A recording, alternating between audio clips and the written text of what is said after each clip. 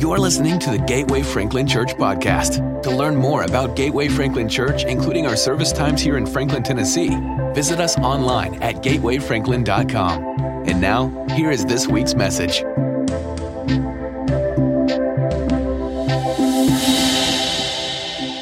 I grew up watching Sesame Street. Sesame Street launched when I was a little over 5 years old. And that was one of my favorite segments of which one of these things doesn't belong.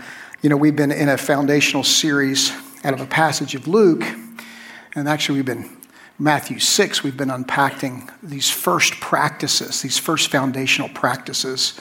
And Jesus talks about fasting. One, he's teaching, right? So he's talking about, bring me down just a little bit, Steve. I don't feel like I can talk loud. Because I want to talk loud, and I don't. So he talks about fasting, he talks about praying, he talks about giving. So when you talk about foundational spiritual practices, it's the one most people would feel like it doesn't belong, right? It's too earthy of a thing. And yet Jesus is teaching, so he's telling us the importance, the foundational place of the word. He actually teaches in order: giving, prayer, fasting. I've taught it in reverse order just to kind of match what we were doing. We were fasting, and then we talked about prayer last week, and then today we're going to talk about giving as a first spiritual practice. And actually, to do it, you kind of have to get into the big shoes to do it. So here's the passage. Here's a foundational passage for the whole series on Rock Solid, and it's in Luke 6, 46 through 49. I've read it out of a different version every week. Today I'm going to read it out of the New American Standard.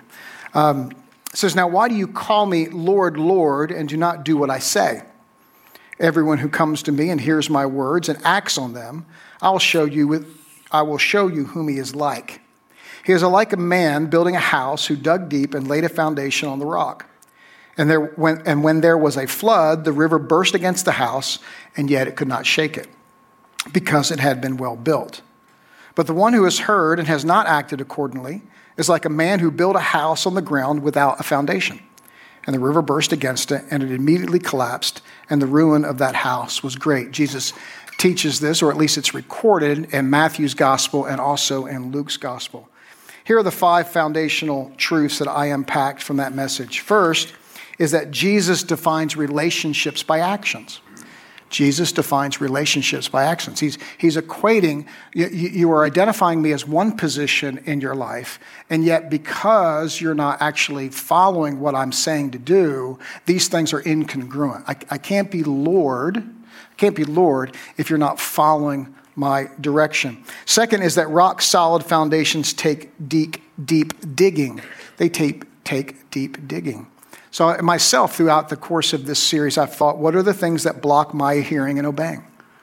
What are the things that block my hearing and obeying when I know and it's illuminated to me through the word or through some other measure that God would use the Spirit to bring the truth to my life? What is it that's blocking my obedience? The third foundational truth I unpacked from this passage is floods happen to everyone and they cause real damage. So the piece that I've put myself through in terms of evaluation is, in my life, what were the ways and what was the damage done in the times in which I was not following the direction of God? Floods come to everyone. They do real damage. Where has there been damage done in my life? It doesn't mean it's permanent damage, but what damage has been done because I decided one way, my way, over the way that God had outlined. The fourth foundational truth is that lives rise and fall based on foundations. So Christ is identified as a rock and as a foundation throughout Scripture. All right, so he is our rock, and my life will rise and fall based on how I treat him that way. If I treat his words and his ways as foundational truth, and I build my life on them, my life will rise. If I build my life on my foundations, the things that I choose, the things that I parse out as worthy or not worthy of God's words, then fall.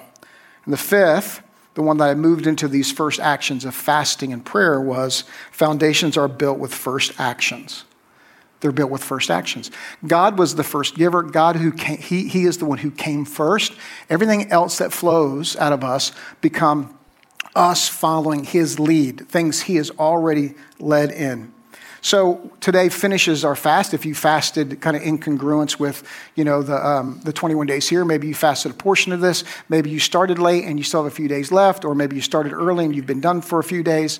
What I have prayed for you specifically, and what I will continue to pray over you specifically out of this fast, was the 3 rewards that I identified in my life, and I can back them up scripturally, of what happens when we fast before God. Here are the 3 ways I'm praying for you, and we'll do this all year long. Clarity of your identity in Christ and the vision he's given for your life.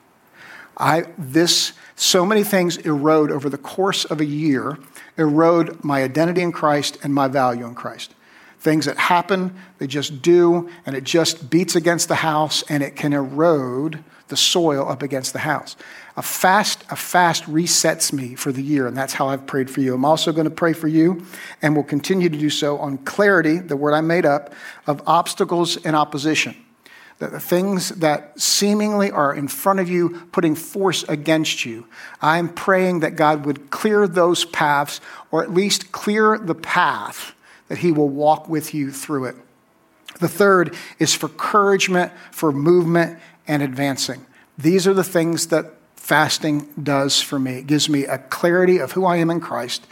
It clears up the vision that he has for me in my life in general, a direction specifically. It puts me in a different position to follow God through clear paths and watching him move things that I couldn't have moved on my own. And when I hear clearly from God, generally speaking, I move quicker with God. All right, so those are the things. Now, last week was Ice Sunday, and some of you watched online, some of you didn't. I considered re-preaching that message and decided against it. So I talked about foundational prayer. So when Jesus records this in Matthew in his first public sermon, in its recording in Luke, it's in response to Jesus being asked the questions by his disciples, how do I pray? And I find that very poignant because they would have been very familiar with prayer. Right? They would have been familiar with prayer. They were raised in the temple. Okay, so they would have known prayer. But what they knew of prayer and how they saw Jesus respond out of prayer, there were 2 different things. And so they saw the kind of power in which Christ operated in and in which they did not operate in. So they connected the dots, interestingly enough, that he prays by himself a lot. So can you teach us, because we've heard you pray, can you teach us the piece that we don't hear you pray? All right? So, our Father, which art in heaven, hallowed be thy name. Thy kingdom come, thy will be done, on earth as it is in heaven. Give us this day our daily bread. Forgive us our debts, our trespasses, our sins, as we forgive those who are in debt, who trespass, who sin against us. Lead me not into temptation, deliver me from evil, for thine is the kingdom and the power and the glory forever. I've been singing it around the house. I was prepared totally to sing it by myself last Sunday. I practiced. My wife urged against it. So I show up Sunday morning, and it was a small team Sunday morning, and Mike and Eric, I said, hey, can you pull this off? And then I said, I'm ready to do it by myself. And they decided they would try to pull it off. And I think it was one of the more solid messages I've ever preached around prayer. But any comments I got online or personally afterwards were just how good they sounded singing. And they're agreeing, right in front of me. Thank you. So, the foundational piece of this is we don't approach God as a distant deity. We approach him in relationship. But he's not our sugar daddy. So we approach him with honor and reverence and worship. All right? So, our Father in heaven, hallowed be your name, right? Let me say it differently. I want to align my wants with God's wants. I want to align my heart with God's heart. Because I know God sees and knows and does things differently than I do. It's just that way. And when I'm aligned with God, life is smoother, right? And it's not that we avoid, potholes and bridges out or any of that, but I have him with me when my heart's aligned with him. When I am my provider, I come up short. When I know him as provider and I go ahead and ask him for provision, this is where provision comes from. It doesn't come from me, it comes from him. When I put myself in a position to ask him for daily provision, and not just when things crop up, there's a difference. And so when I look at him for daily provision, then I put him in that position of provider, and then I am as a steward and I'm a receiver. All right? I may be the only one in the room, but I'm pretty sure I didn't meet every one of God's expectations last week. Everyone's quiet, but I see little head nods and head bows, right? So listen, we are covered by the blood of Christ, like we sang, that God sees me through the righteousness of Christ, okay? And so there's a theological term called sanctification. It means to be made whole and right and clean before God.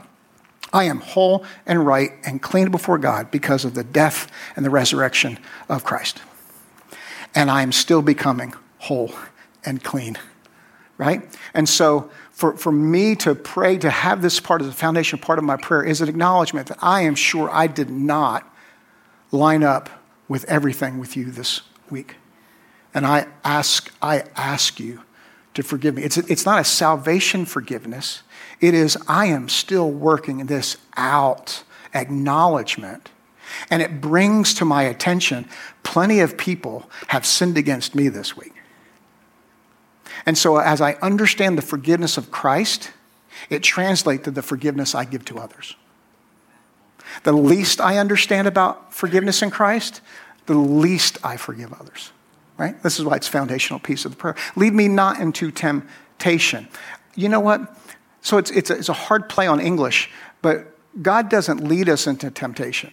In fact, none of us need any leadership other than ourselves. Right? So what the prayer really is protect me from my leadership. You go before and you lead me in different directions. All right, lead me not to temptation. Deliver me from evil. There is someone who plots against us regularly. To not acknowledge that is to give the enemy an unfair advantage. But when I recognize that he plots against me, then I am more aligned to know how to pray against him. All right, and so Jesus teaches this through this prayer, this foundational way to pray. It wasn't when Jesus prayed, when we have recorded prayers of Jesus, it's not that, right? He doesn't stand up and pray that, but this is a foundational piece of how all the other prayers for him arise. That's how I read it out of Matthew 6. So that's how I taught it out of Matthew 6. So Pastor Chris Hodges, we gave about 80 of his books away the last 2 Sundays on Pray First. And in this, it's a book on fasting and prayer. He says this: prayer connects us to God. Fasting disconnects us from the world. And I find that to be so, so true. All right? Prayer connects me to God. Fasting disconnects me from the world. But here I'm going to add to his quote to encompass giving, because that's what we're going to teach on today of one of those 3 practices. So mine would be prayer connects us to God. Fasting disconnects us from the world, and giving aligns my heart with his. And giving aligns my heart and his. So here's how he begins Matthew chapter 6. He says, be careful not to practice your righteousness in front of others to be seen by them. If you do, you will have no reward from your Father in heaven. So when you give to the needy, do not announce it with trumpets, as the hypocrites do in the synagogues and on the streets, to be honored by others. Truly, I tell you, they have received their reward in full. But when you give to the needy, do not let your left hand know what your right hand is doing, so that your giving may be done in secret. Then your Father, who sees what is done in secret, will reward you. This is the consistent theme through giving, praying, and fasting, is Jesus promises there is a reward in those regards. So here's some giving observations out of the chute from that there's a right motivation and a wrong motivation for all 3 of the actions he outlines. There's a right motivation for giving, a right motivation for prayer, and a right motivation for fasting, which means then there is a wrong motivation for giving, there's a wrong motivation for prayer, and there's a wrong motivation for fasting. And I would say that our motivations represent our heart. And when our heart's aligned in the right way, then God rewards that. When our heart is not aligned in those ways, our reward is just what comes about by itself. all right? So the practice righteousness to me is a very interesting term. To me, it means acting in alignment with God's standards, and that takes practice. So, someone just say something, okay? I know I've already put you on edge because I told you on the front end I'm talking about giving. All right. So it is something you have to practice. This is stuff that's practiced, right? Because it's not ours. The righteousness is Christ. So it doesn't come naturally. It comes supernaturally, but it's something I can practice. He's given me the power and the path to practice righteousness, all right? Second giving observation is that giving is a normative Christian practice. He begins when you give. It's the same way he begins with when you pray, and the same way he begins when you fast. These are foundational spiritual practices, but it feels like it's the boot and not the little shoe, and that we can leave off to the side because it feels more earthy than the others feel more spiritual. All right, but that's not how God sees it. So the third observation is that God rewards right giving. Now, the rest of Matthew 6, it's interesting. It elaborates over the giving piece, not the prayer and the fasting piece. So he lists the giving, prayer, and fasting, but then the rest of the chapter of Matthew is outlining about the giving piece. You might find this interesting, that the Bible has approximately 2,350 verses of Scripture that are around the concept, the idea of giving. Twice as much about faith and prayer combined. Jesus' recorded words, he spoke more about money than both heaven or hell. 15% of Jesus' words deal with money one way or the other. And so it begs the question, why does God spend that kind of time and energy discussing assets? And here's my conclusion.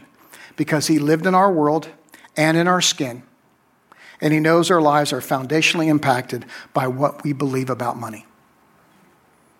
And I'm glad the Bible addresses it in such clear and transparent ways. These two bullet points are important.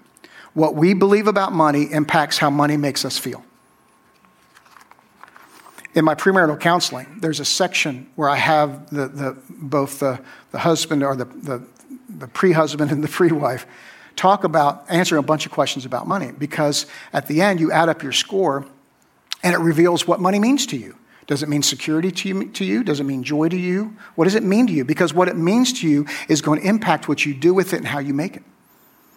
All right, so the second piece is what you believe about money impacts how we make and use money. All right? That's all right. It was just as quiet as 9 o'clock as it is 11. I'm okay with that. So after Jesus lays out these three first righteous actions, now he goes, so he's dealt with the heart of it, or the practice of it, the act of generosity. Now he deals with the heart of it. So here, let's read Matthew 6, 19 through 24. All this rest will be out of the NIV. So always feel free, please, to open your Bible or read on the screen. So Jesus says, do not store up for yourselves treasures on earth where moths and vermin destroy. Isn't that descriptive?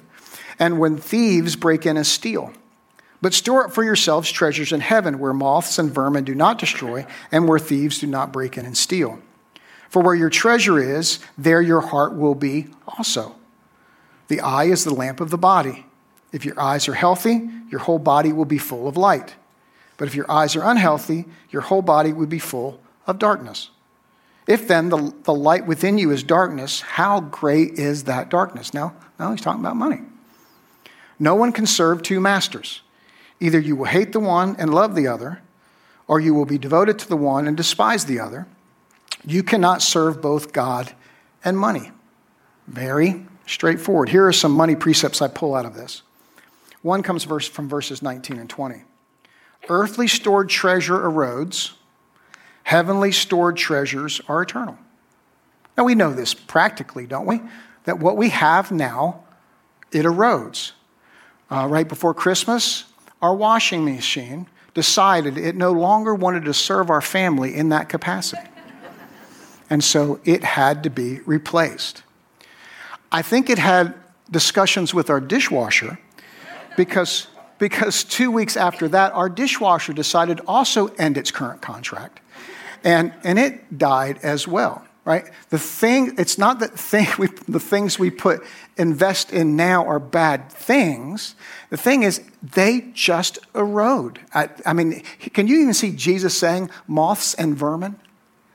right, in a teaching. And moths and vermin, these things that we put stock in here, these things aren't necessarily bad things, but these things will erode. And yet there is a place where we can put them where it will not erode. These are foundational pieces. Verse 21, that some of you may know by heart, for where your treasure is, there your heart will be also. I write it this way: your heart abides where your treasure resides. Your heart abides where your treasure resides. You want to know where your heart is? Track down the address of your treasure. And it is a clean indication of where our heart is. Verses 22 and 23 is an interesting kind of metaphor that he puts in here. I write it, and when he talks about if the eye is dark and the eye is light, I say healthy seeing results in right living and light living. Healthy seeing results in light living. When I see money properly, it results in me living light. Unhealthy seeing results in living in the dark. When I don't see it biblically correct, then it has a negative impact on my life, and then that becomes my lens by which I see other things. The last, both money and God are masters. That's my takeaway there. Would you have ever said it that way? Both money and God are masters. They're masters. They carry weight as masters. But he says you can't split your heart. You can't split your heart. About 15 years ago, I taught you this precept about money. And it finds its way through, I'll pull up Facebook on occasion and I'll see someone who had taken a picture of it and quotes it again. But it was, money makes a great tool, but a lousy boss. God makes a great boss, but a lousy tool. Right? So what we do with money is a big deal. Not because God needs our money, but because our lives are significantly impacted by where our heart is. And that's why he addresses it. So let's go on. He talks more. Matthew 6, 25 through 34. Therefore, okay, so we just looked why it's therefore. So therefore, because of that, I tell you, don't worry about your life. What you will eat or drink, or about your body, what you wear. Is not life more than food, and the body more than clothes? Look at the birds of the air. They don't sow or reap or store away in barns, and yet your heavenly Father feeds them. Are you not much more valuable than they are?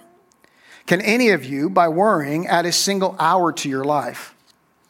And why do you worry about clothes? My word would be anyway.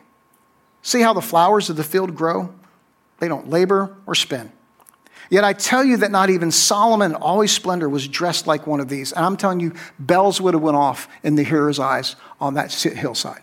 They would have had a complete understanding of the dominance and the decadence of Solomon. Okay? Yet I tell you that not even Solomon in all his splendor was dressed like one of these. That's his visual picture. If that is how God clothes the grass of the field, which is here today, tomorrow sown in the fire, will he not much more clothe you, you of little faith? So, don't worry saying, what shall we eat? Or what shall we drink? Or what shall we wear? For the pagans run after these things, and your heavenly Father knows that you have need of them. But seek first his kingdom, first practices, and his righteousness, his ways, and all these things will be given to you as well. Seeking first produces God, all this other thing as well. Therefore, do not worry about tomorrow, for tomorrow will worry about itself. Each day has enough trouble of its own. Isn't that a true statement? Isn't it interesting? You can almost work this backwards. So each day has enough trouble of its own. Why would we want to add to it? It's going to have it. It's bringing its own trouble. Okay? So let's not give it a head start. I mean, that's another way to look at it. Here are some precepts that I pull out of that passage. When we fixate our eyes on life's needs, our worry goes up and our value goes down. Right? Because he says, don't you know that your Father loves you more than these? So when I fixate on the worry and those problems, right? Or when I fixate on the money, our life's needs, worry goes up, value goes down. And when we fix our eyes on God, our worry goes down and our values go up. Our value goes up. Does that make sense to you? Yes. All right. That's verses 25 and 26. Verse 27, worry has zero ability to impact outcomes.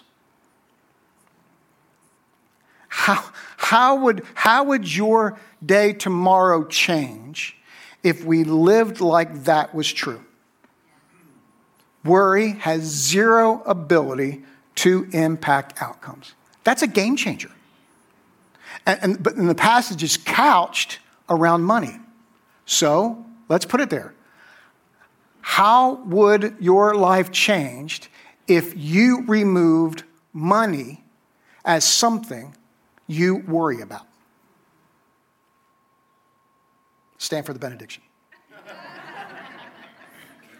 Third bullet, replace worry with trust.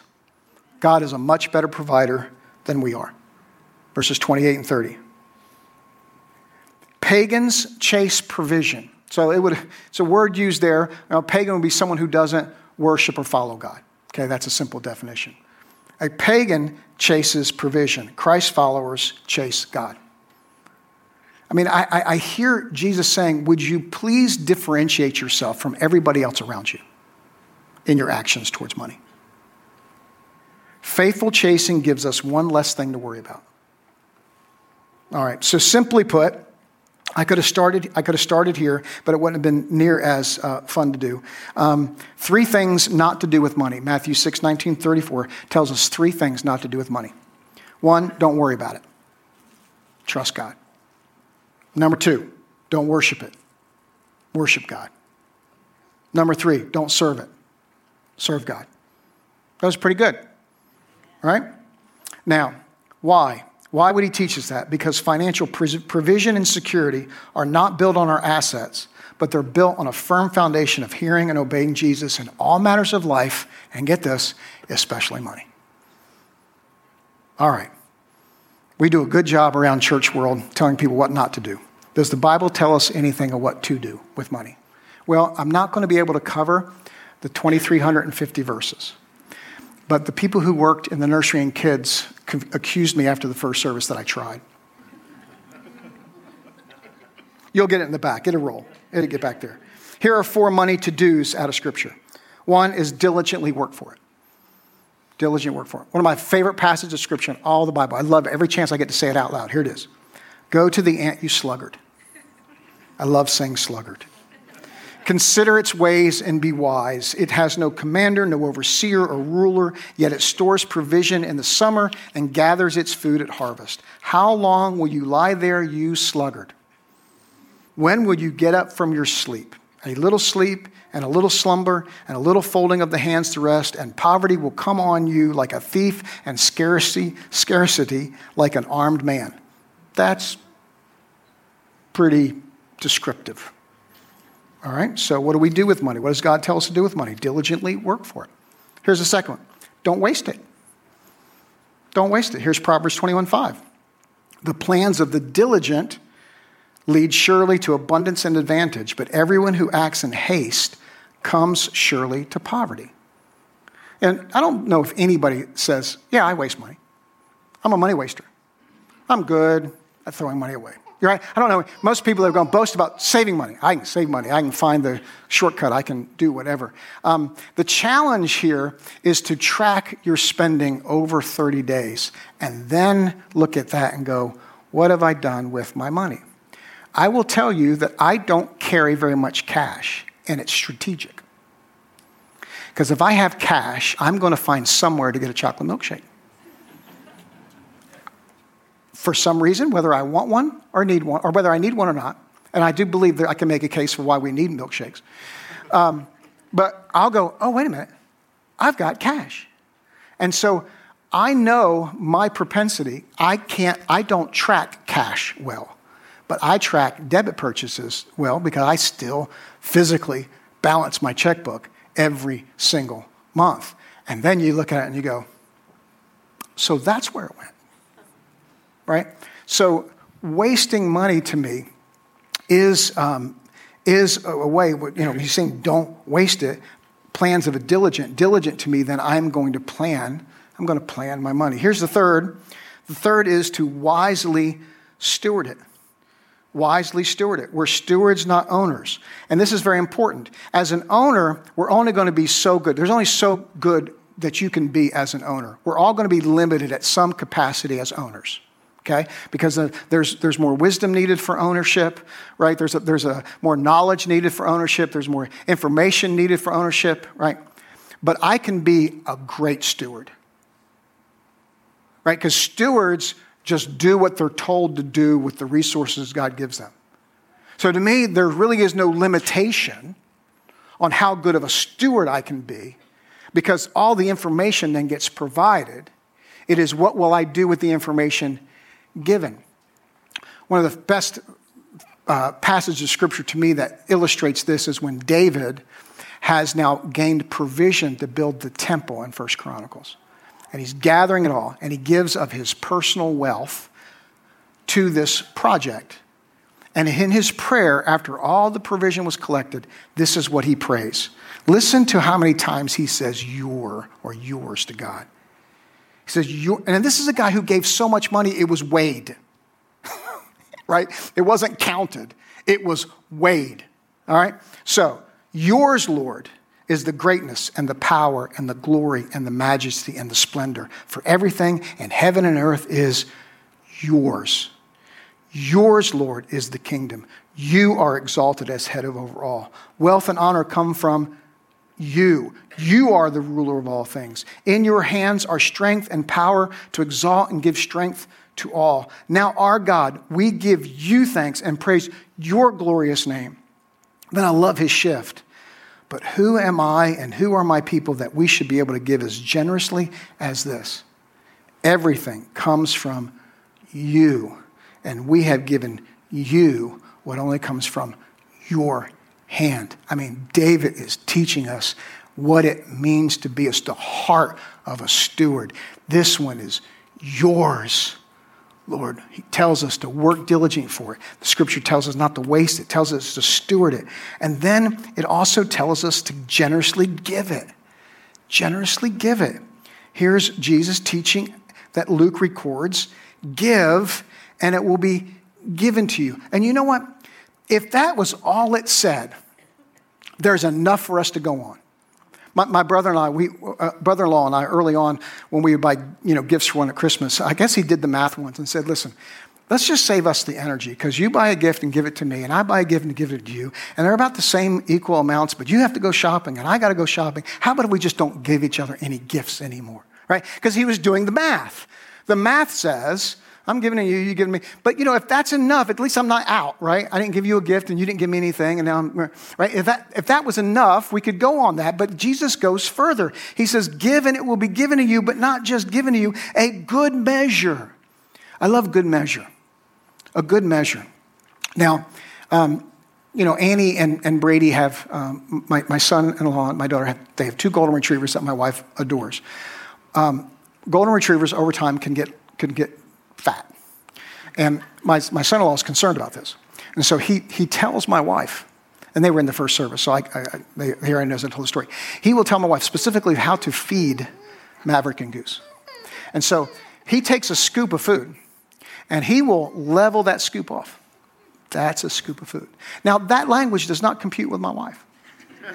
To my wife, a scoop of food is how much can you pyramid up on that scoop in order to give it to the dog, because she wants the dog happy, right? So it is a heaped spoonful. That's what I read here. God's not looking for a tit for tat, a dollar for a dollar. He's not looking to balance the budget sheet. He's out to reward the heart of generous givers. Can you be excited about that? Good measure, not just a good measure, press down, because you want to create more room. Kind of pressed down, shaken together, and it's okay if it runs over a little bit. And it's poured into your hand. Is that what it says? What does it say? Okay, I don't know about you. My lap is exceedingly larger than my hand. Right? And so I'm going to pour it in my hand, pour it into my lap, all right? For with the measure you use, it will be measured to you. It's amazing. Generosity is an alignment feature. It aligns our heart with God. Later in the year, I'm going to teach deeper on rock solid finances. My goal today was to try to give you enough first information to begin acting on. If Jesus lists in Matthew 6, giving, praying, and fasting first, there has to be something significant to his order, right? And I think he addresses it because it's the thing that we want to protect first. We want to prevent. I was asked by a young lead pastor, why did I think that people don't tithe? And if you're unfamiliar, a biblical tithe is a percentage. It's 10%, and it comes in a priority fashion. It's the first. He said, why do you think people don't give? So I had great answers, and I let them have them fast. One was there's too little effective teaching around giving, around money. Every one of you, including me, was taught about money by somebody.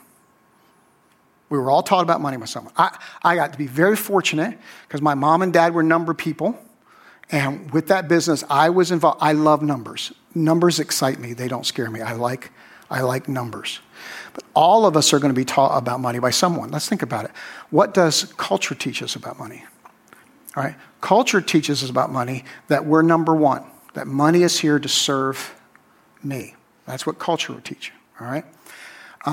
Even our current cancel woke culture wants to teach you about money. Here's what they want to teach you.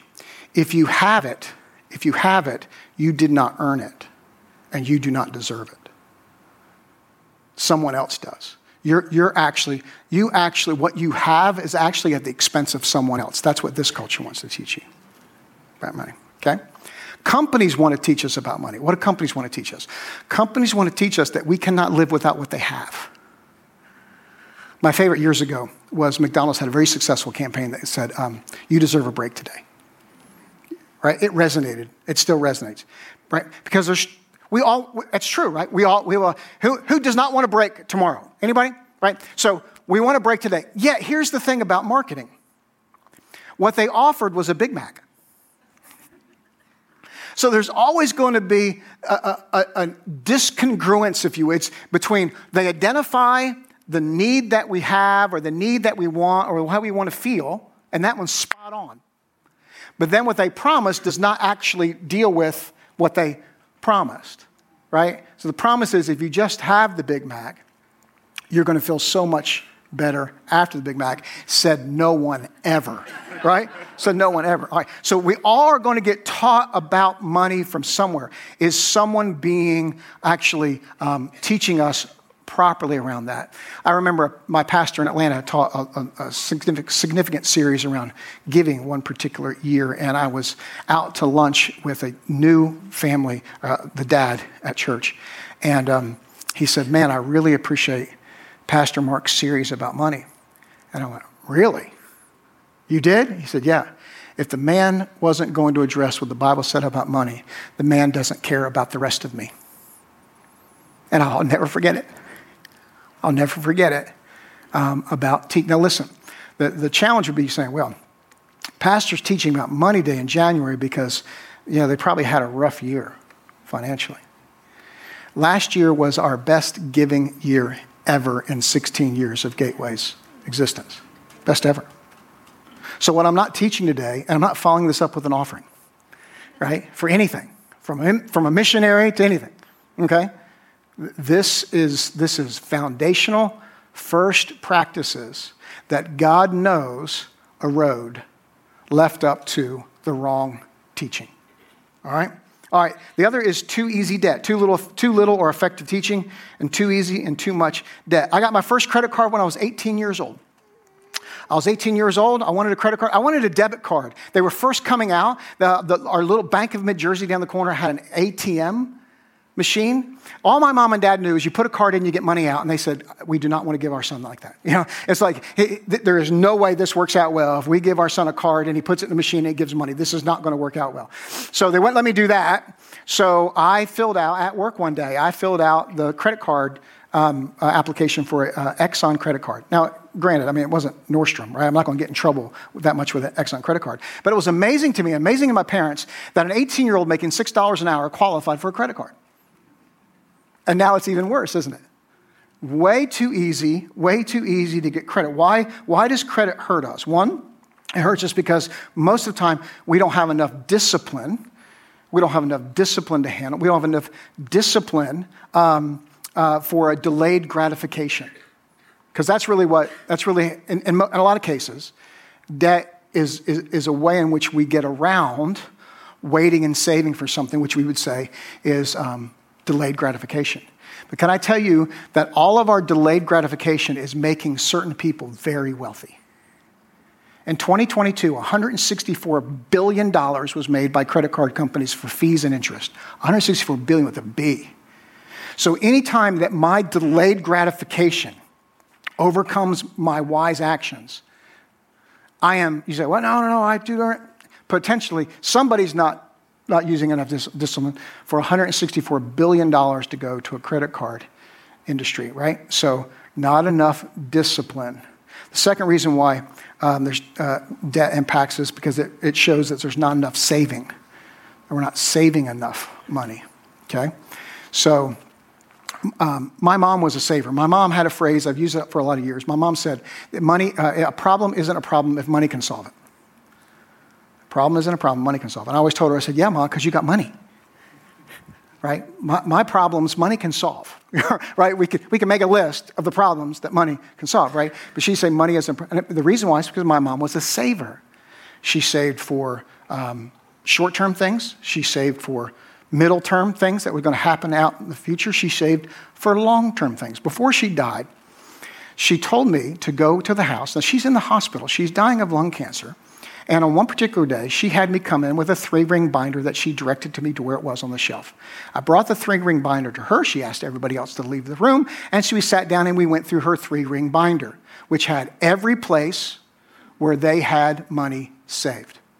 Now, when I went through it, she had CDs, that's called a certificate of deposit, that we haven't known what those are in a while because they didn't pay you anything, right? So she had CDs in North Carolina, she had CDs in South Carolina, she had CDs in New Jersey. So everywhere that possibly we had lived, she had certificates of deposit. So I'm going through them, and I'm like, Mom, I can't manage all these different places that you have money. I told my dad, I can't help you manage this stuff because it's all over the map of where all this is. And besides, Dad, these aren't good investment tools. And I got deeper in the weeds. I said, look, Dad, this one CD is paying 8%. Dad, we're going to leave this one alone. And then, and that's what happened, right? She was a saver. Debt impacts our saving. No saving impacts our emotions, all right, of what God's given us. The third, or a part of that, of why debt ends up being a default is just, in some cases, not enough income coming in. Right? You say, Pastor, I work hard, there's just not enough income coming in. One, I'd always kind of challenge our lifestyle to match what we're earning. It's always a healthy thing to look at, okay? But if there's not enough coming in, that's a legitimate thing. So how do you change that scenario? I think the easiest or the lowest hanging fruit is to become indispensable at your current job. If you will work like that place could not exist without you, then pretty soon they're going to realize that place cannot exist without you. And it's a competitive job market, and they will pay you to stay. Make yourself indispensable where you are. Work diligently. Not the quiet quitting that we've gone through for the last couple of years. Okay, not just doing enough to still keep your job, because that's going to change really rapidly. Get different training, get different education, add a side hustle. Who are you around? There is a way to stay out of debt. One of those is to hustle. And then here's two little teaching around money, too easy debt, and there's just too much fear around money. It's just too much fear. We're afraid of numbers, we're afraid of this. So fear keeps you away. You realize this, right? When you're afraid of something, you stay away from it. When you're comfortable with something, you get knee deep in it. Okay? So we've got to eliminate some fear around money. Here's what math teaches us this. 100 minus 10 equals 90, and 90 is always less than 100, right? But supernatural math says 100 minus that 10% equals 90, and with God, 90 is always greater than 100. This has been my experience, my lifetime, from as a kid on through. When God can do more with 90 than I can with 100. The math works. I know that my accountant would say, I give too much money. And he has said that.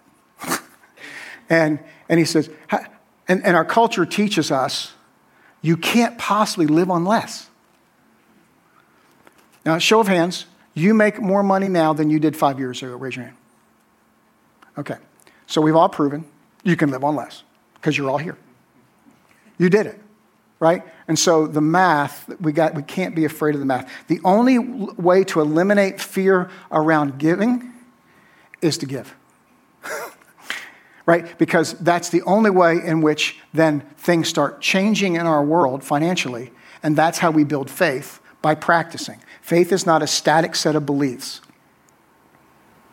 Say that again. Faith is not a static set of beliefs. Faith is a practice.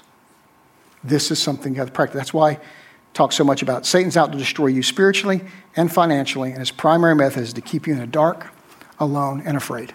And these are three places none of us want to be, right? We never want to be in the dark, we don't want to be alone, and we don't want to be afraid. And that's what he wants to do around money. All right, so what have you heard from God this morning? What have you heard about God this morning, from God this morning? How is he using this message to ground you? What will you have to dig through? What layers are keeping you, if something is keeping you, from having giving as a first faith practice? I would say that the best beginning place is to practice percentage giving and priority giving at whatever percentage that you deem is possible in your current situation until your situation changes. Because to me, because I'm making a choice. When I show up somewhere and I pull 20 out of my pocket or do something else like that, there's a time for that. But for me to build giving as a foundational piece of my life and my family, I've got to commit that I'm going to do it first, and I'm going to do a certain amount come hell or high water. This is what I'm doing. God, this is my foundation. This is my fleece. This is what I'm doing, right? That is a place everybody can start. The second would be getting some coaching around money, right? It's not an embarrassing thing to say, I need help managing money. Now, I'll say that sometimes as a man, it may be more difficult, and has been for me, because I'm supposed to be the provider, right? And so it can be maybe a little daunting, because if I dig too deep in this and I realize that I'm not doing it well, then that's embarrassing. But the alternative is for me to bury my head in the sand and keep going down the same path. That actually is more harming, right? We taught faith, or Financial Peace University here for years at the beginning, and haven't had any in a while.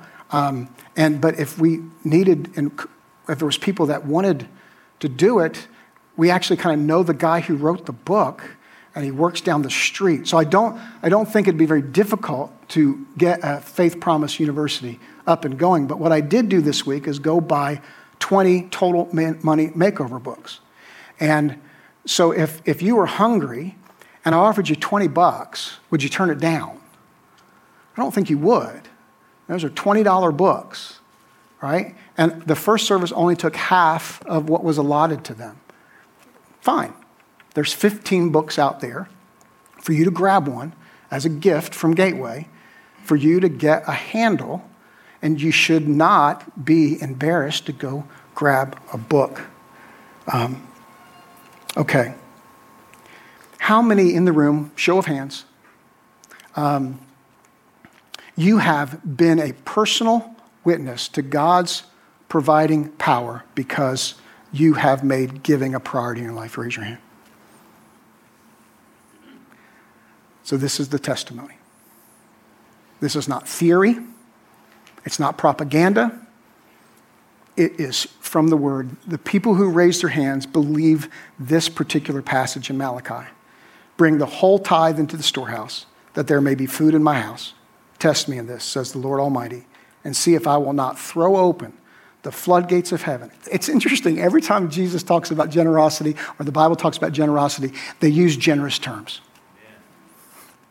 I will throw open the floodgates of heaven and pour out so much blessing that there will be not room enough to store it.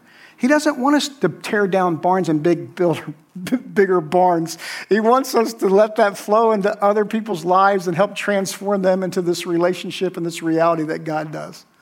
Right? So it's not, this verse is not saying, well, you do this and then just go get you a bigger house because you're going to need more room for your stuff. Right? That's not what he's communicating. What he's communicating is I will pour out, and in that abundance you will pour out. The kingdom will be expanded. I will prevent pests from devouring your crops.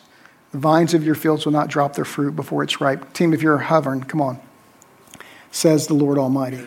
So, here's the verse of scripture that I wanted to obey today. And this is Paul's admonition to his son in the faith named Timothy. Command them to do good, to be rich in good deeds, and to be generous and willing to share. In this way, they will lay up treasure for themselves as a firm foundation for the coming age, so that they may take hold of the life that is truly life. This is Paul's admonition to his son in the faith, Timothy, to preach to the people. It is the truth of God that builds firm foundations, not just from now and for later. And here's how I want you to respond today. You might have come in with a completely different need today, and that's why this side of the altar is always open for you to come pray if you want to just pray by yourself. Communion's available to the left and right. This is the sacrament of first giving. This is Christ who came and gave. The juice represents the blood of Christ. The cracker represents the body of Christ, that we actually ingest God. Over here, and if it's a line, great, however you want to do it, but I want to pray over anyone who finds themselves, you're in a financial bind situation, something that has just got you turned sideways. You have found however you have found yourself in this, or something has found you in it. I want to pray for clarity, and courage over you. This is not something in which to sit and be worried about what someone else is thinking. The offer from God is for the body of Christ, the power of his Spirit, and the word of God to integrate together for a miracle, for something that changes in your life. Gene and I were early on in Gateway's life. We were at a church planting conference at a little church in Dallas, Texas called Gateway. Some of you don't know it, obviously, because you're not erupting at laughter. I don't know, 20, 30,000 or whatever. And Pastor Morris stood up in that room full of church planters and just said, if you want prayer over the provision of your church, come forward for prayer. And we did not waste an ounce of time, for Gene and I, our backsides were disconnected from that seat. And we were standing in front of that pastor praying and asking. And it was interesting because what we said was, we're fine. Things are fine. But we want what God wants. And this place and you, we've never been in lack. There's always been more than enough to do what God has put in our heart to do. We've been generous with it. I can't even think of how many church plants we've given stuff. One this week came and we gave them something that they needed that we had extra of. Generosity just works.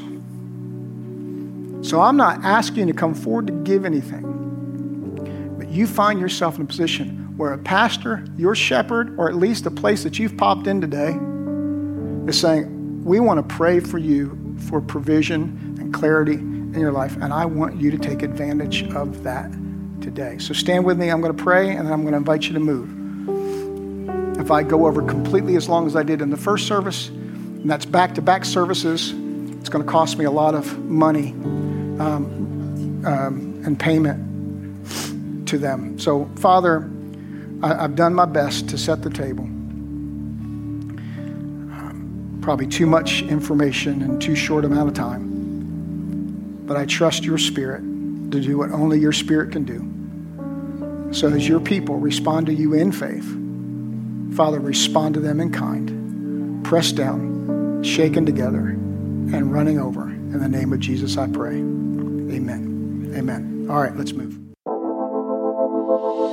We hope you were encouraged and challenged by today's message.